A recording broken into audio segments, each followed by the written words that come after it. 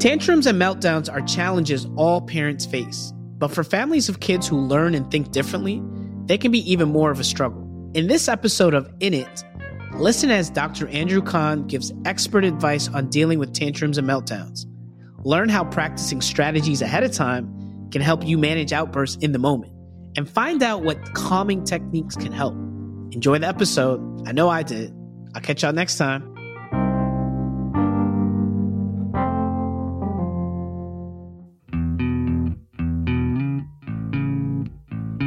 From the Understood Podcast Network, this is In It, a podcast about the ins and outs, the ups and downs of supporting kids who learn and think differently. I'm Gretchen Vierstra, a former classroom teacher and an editor here at Understood. And I'm Rachel Bozek, a writer and editor with a family that's definitely in it. Recently, we dropped an episode of the new Understood podcast, What Now?, in our feed. The podcast is hosted by one of our more frequent guests, Andy Kahn.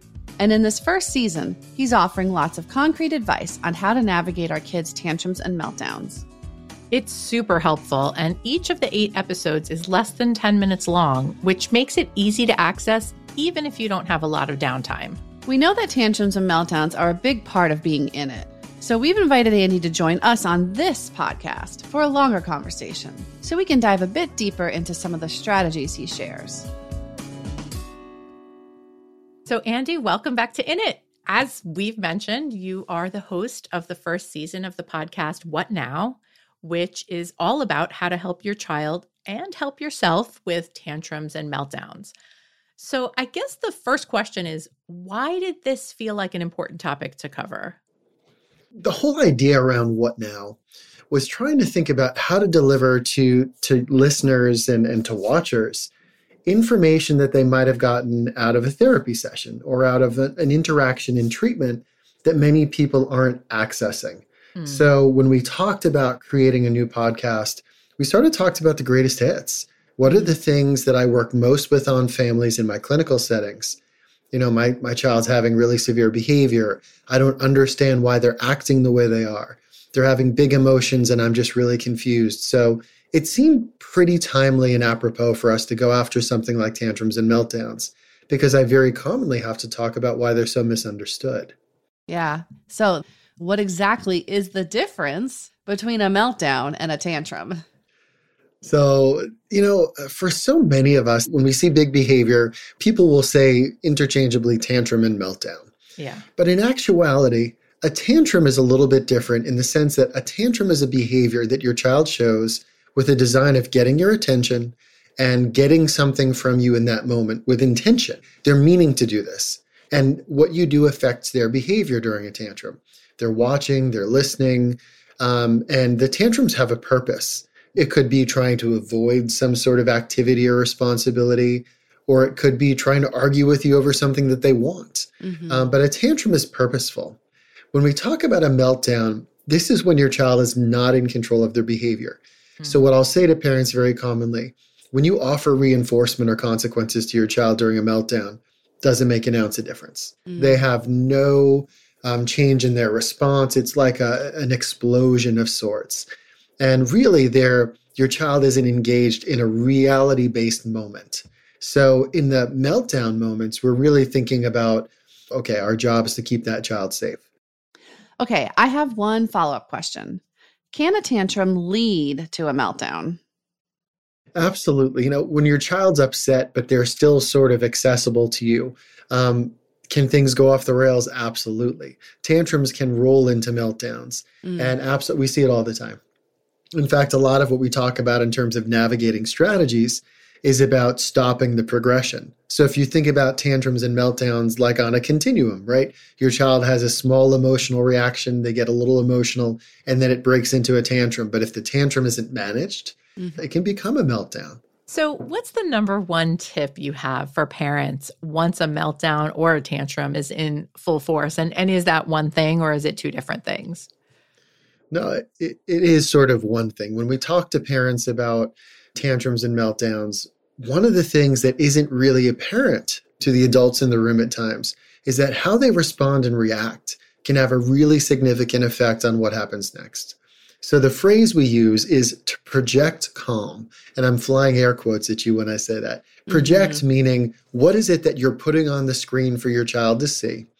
And projection is important because what it means is, you know what? Sometimes you're just not feeling it. You're not feeling calm. You're not feeling like, I got this. Everything's going to be okay.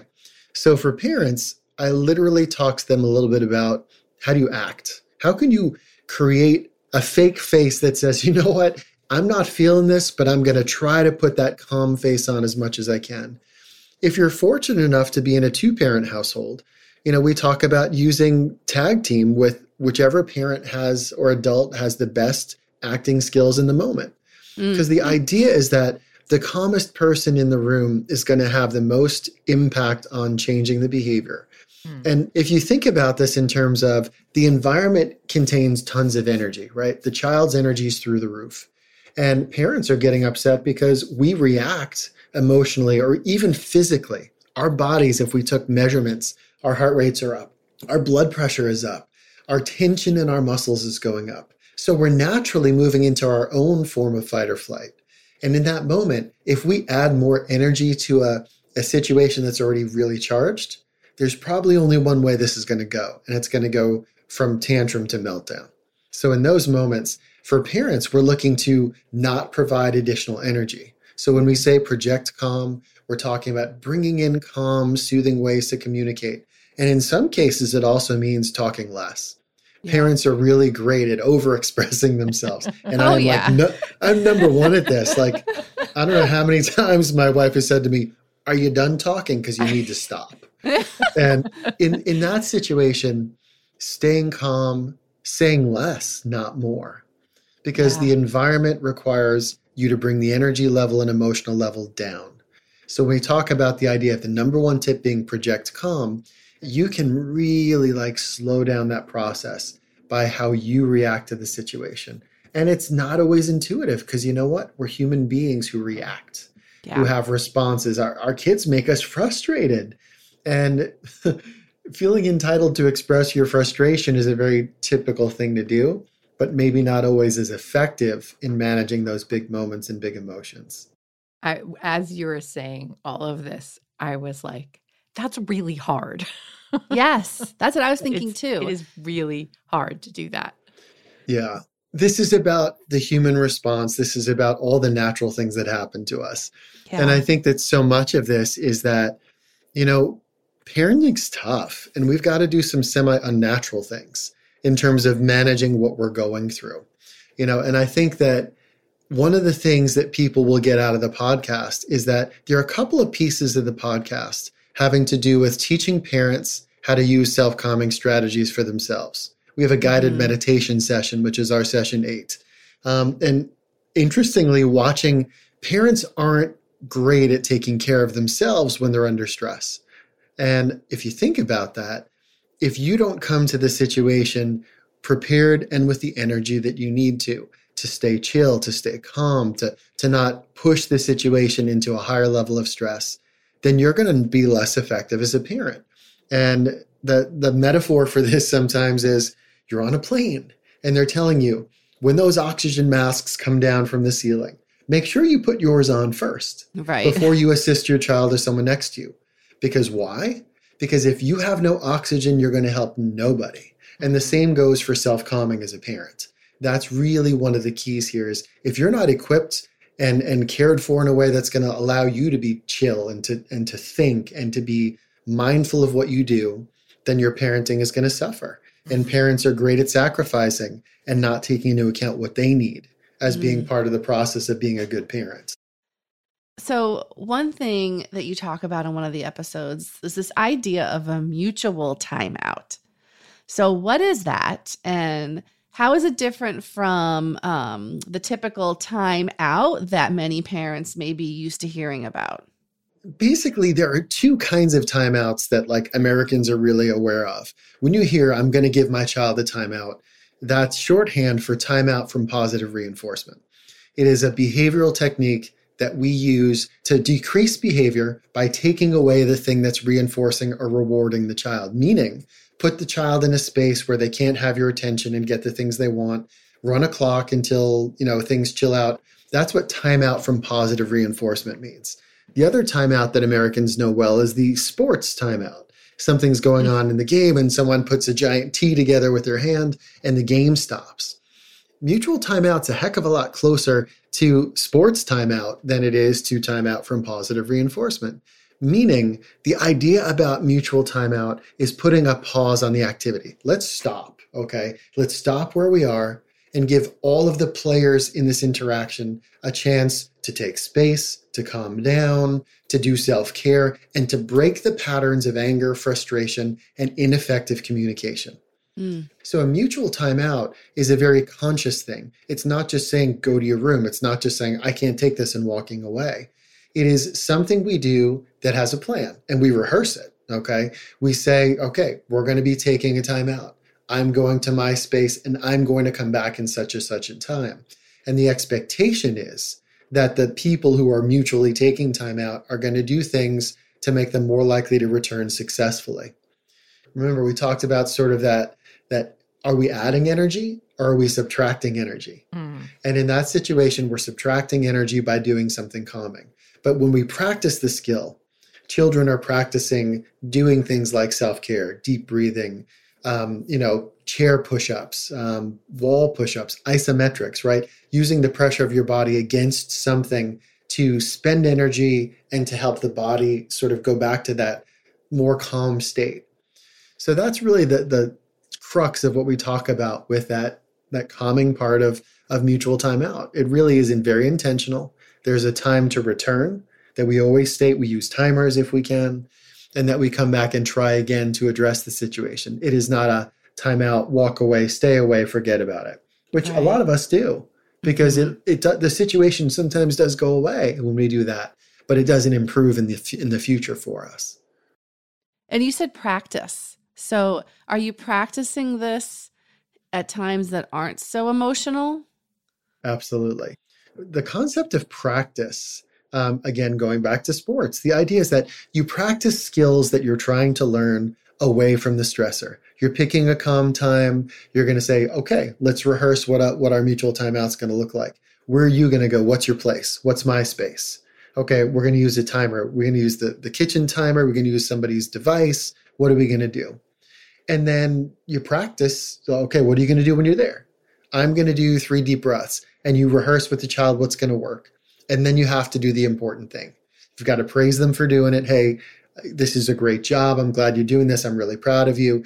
And you give some reinforcement for this. If you learn well through practice and the child becomes very skilled at doing what you're asking, they're going to be more likely to be able to do it during a time of stress. And that's why we practice, to make the behavior automatic. If we don't practice it or only trying to do it when we're stressed, it's just not going to work. So we're actually kind of setting it up with the child. Like, okay, so next time we're having a big back and forth argument or whatever we call it, here's how we're going to be able to step away from that and like actually walk them through that. Like I'm trying to picture like one of my kids participating in like the practice and I can't picture it. Yeah, because you have to have something recent. So let's say you have a recent event where you and your child, listen, you have a fight, you have a disagreement. And then you use the emotion of that experience to say, hey, do you remember what happened yesterday? I was feeling like really upset. You were super upset. That didn't work. You're trying to find a point of agreement to start the discussion. It's got to be real. That was such a good explanation, Rachel. Thanks for asking that. So my other question related is this. Let's say you've been practicing this. Now you're in a big heated moment. Okay, we're going to take our time, our mutual timeouts. I'm going to go here, you go there, you do what you practiced. And let's say the kid had practiced taking big belly breaths, but then they get in their room and they're just tearing their toys up and they're throwing them against the wall because they forgot all about the big belly breaths. Then what do you do? So when that happens, if they're acting in a way that's destructive and unsafe, all bets are off. You have to step in and create some safety. You can't just let that happen. What it also means is the next time you create the mutual timeout, you're going to pick a different location. You want to pick a location away from where they maybe have access to things that are problematic. For some younger kids, you may actually keep the mutual timeout where you're across a room from each other, or at a distance where you can watch and observe them for safety while you're still giving them a chance to try to practice the skill. This is not something we perfect. This is something that we do and we work on consistently. And it's a strategy. This is an early social skill strategy. Your kids are going to have interactions with people who aren't your family, and they're going to have partners and friends, and they're going to have disagreements with other humans. So learning these skills with you in a safe environment where failure is completely okay, not pleasant for you, but completely okay, increases the chances of them being successful with friends, disagreeing with teachers, with their employers someday, if they have a partner someday. So I think that really this is a life skill. And this is a skill that when practiced and embedded into your family's ways of interacting is so crucial. This isn't just for kids who have difficulties. This is for humans who want to navigate conflict. And if you navigate conflict well and you're able to stay calm, your success in any number of ways is going to go up pretty dramatically. Yeah.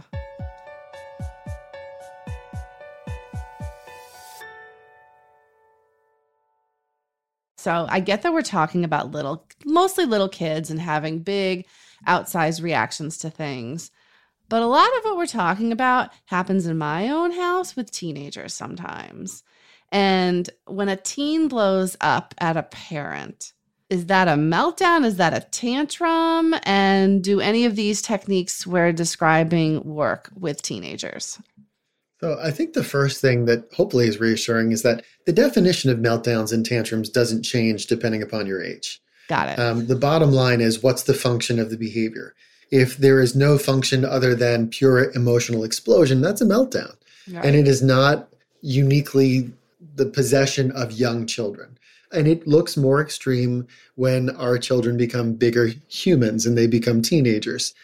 Because there's much more potential for things that are going to be, the things they say can be much crueler and much more adult. And the behaviors, if they are physical, can be a lot scarier. But I don't think any of the major parameters change.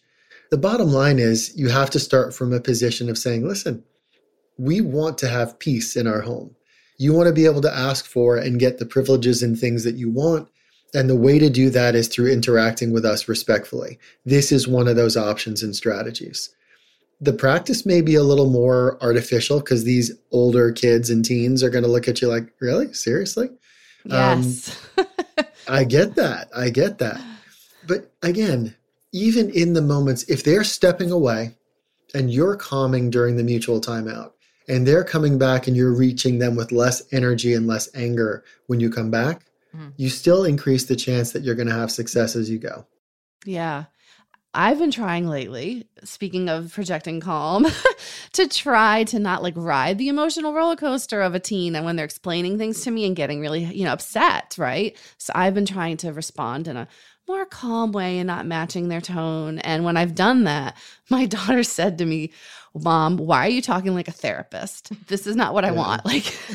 So I feel like sometimes they're not that they're outsmarting us, but they're seeing right through us. So, I mean, what is my response to that? That's a great question. I think for me, actually, when my child's expressing big emotions, I actually ask some questions in it, when they're starting to do that. I say, hang on a sec, before we get too deep into this, are you telling me this because you want me to help solve a problem? Or are you asking me because you just want someone to hear you out and not solve a problem? Or don't you know? If you give them those options, my favorite response is, I just want someone to listen to me. Think about all the pressure that comes off your shoulders as a parent in that moment. You can just be present, empathic. You can, I'm going to use a big psychobabble word. You can validate, which is saying, validation is a fancy, obnoxious way of saying you give someone else permission to have their emotions exactly as they come, and you don't fight it, and you acknowledge it, and you say, it's just sort of yeah, totally been there. Yep. Or it's wow, that totally stinks. That is awful. Parents want to solve their kids' problems. And more often than not, that's not the best thing for us to be doing when our older kids come to us. Right. If we can be sounding boards and not intrusive, just sometimes it helps to ask, is this something you want me to solve? Well, no. I said, well, I'm just going to listen. That's really helpful. Yeah. Yeah. That's a really I mean, interesting way. I still wonder if I'm validating her feelings and being like, yeah, that sounds really bad. I feel like she wants me to go, that sounds awful. Right. Yeah. And I'm afraid to do that because then it just hypes it up even more. Right. They want you to respond in a way where they can be like, I know. Right. So I'll share with you one of my experiences. So one of my early jobs was I worked at an involuntary commitment clinic at a hospital. Oh boy. And people would come in and they were extremely upset. And actually one of my validating strategies was to come up at their level to validate, wow, like you just described, Gretchen, what I actually would do. And I would like, wow, that's awful. And then over time, I would slowly bring my tone down. And what happened in those situations is they would actually mimic me because I met them where they were. And people tend to come with you.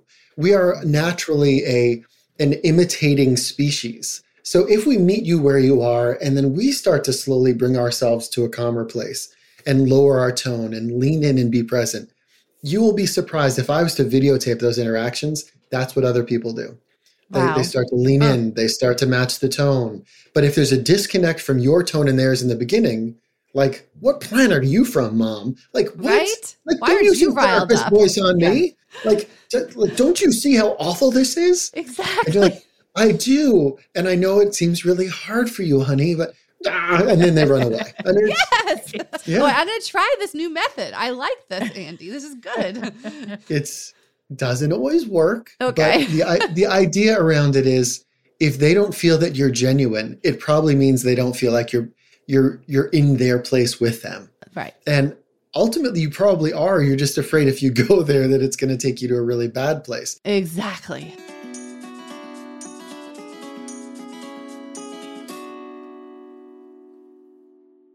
On the podcast, you offer a lot of really great calming techniques for parents and caregivers throughout your conversations.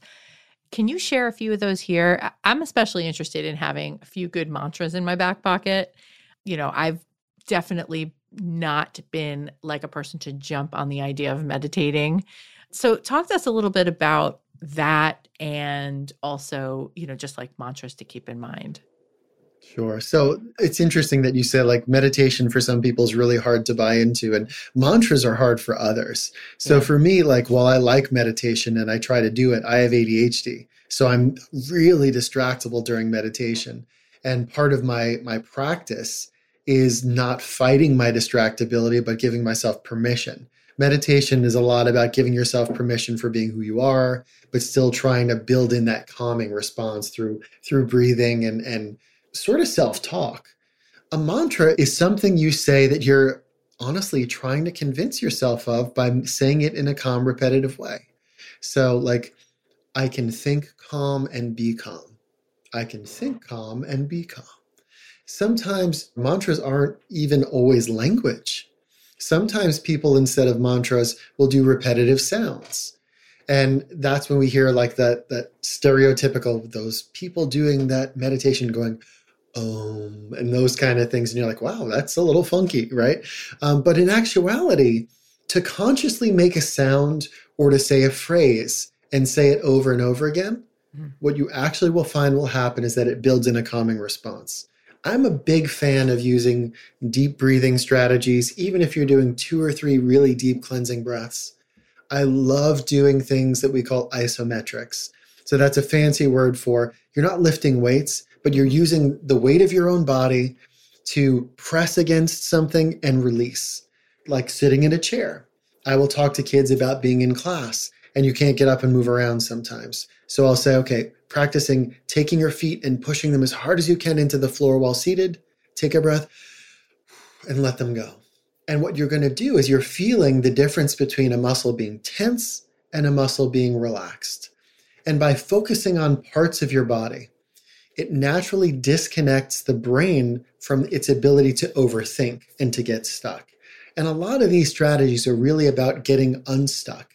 And for me, that's a really big thing. We're a great organism, right? Humans can do all these great thinking things and all these great cognitive things where we're considering and thinking and solving problems. but it also is the core of what gets us stuck.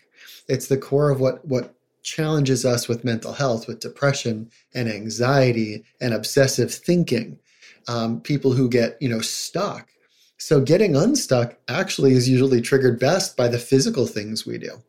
So I think that that's a really powerful way to approach this. Well, do you have any final advice for parents and caregivers who might be struggling with kids who are prone to these very big emotional outbursts? I think the only thing I didn't mention is that one of the important things to keep in mind when you're trying these new techniques is that sometimes when you change how you respond to your child, you can actually expect their behavior to get worse before it gets better. There is a term that we use in behavioral psychology called an extinction burst. And in an extinction burst, what it really means is this, okay? It's sort of like the slot machine mentality. Kids aren't all that different than gamblers in the casino, okay? They become accustomed to getting rewarded for what they do. And if they're not getting the reward they want, rather than quitting the game, they actually increase their behavior. And they show you a lot more of that behavior in a burst. And extinction means, when that behavior goes away. So before the behavior goes away, it may get really, really bad and then just stop. That's what an extinction burst is in behavioral sort of models. So sometimes if your kid's getting a lot worse, that's when you can look and say, okay, this is getting worse. If I stick to my technique here, this is probably going to be stopping soon. And then give yourself the chance to let that play out. And that's something that's really hard. When kids show you bigger behaviors, what they're trying to do is make you stop doing your strategy. And if you hold to your strategy, you keep them safe while you do it, then you're likely to see some of that behavior really go away. That is a really good tip. And I hear what you're saying. That's hard, right? If you're watching something get worse, to stick with it because it's going to get better once you meet the crest and go down the hill. That's really hard to do as a parent. Yeah. And I think your example, they're going all in. It is like the gambling. That's no, I'm going to just keep going. And it is. And it's, how many times have I been driving somewhere that I'd never been before? And I get nervous that I'm not on the right track and that I turn around and go for directions. And someone's like, you were just a block from your destination before you turned around. It's the same thing with parenting. You have to sort of be willing to take it out there. As long as you're keeping your child safe and you're making sure that is covered, you're not going to break your child trying these techniques. Okay. You're not going to break your kid. So just be aware, you've got to take some risks here and it's going to feel rough sometimes. But once you're done seeing the burst, you're going to see behavior change. You just confirmed just how hard parenting is. Seriously. Yeah. Thank you so much, Andy, for talking with us today. Yes, it was really great to have you back. And I love the podcast. Yeah, me too. Thank you. You can listen to Andy's new podcast, What Now, wherever you get your podcasts, or you can watch the episodes on YouTube if that works better for you.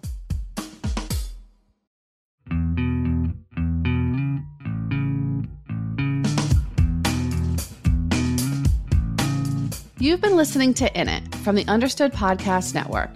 This show is for you, so we want to make sure you're getting what you need. Email us at init@understood.org to share your thoughts. We love hearing from you. If you want to learn more about the topics we covered today, check out our show notes. We include more resources as well as links to anything we mentioned in the episode. Understood.org is a resource dedicated to helping people who learn and think differently discover their potential and thrive.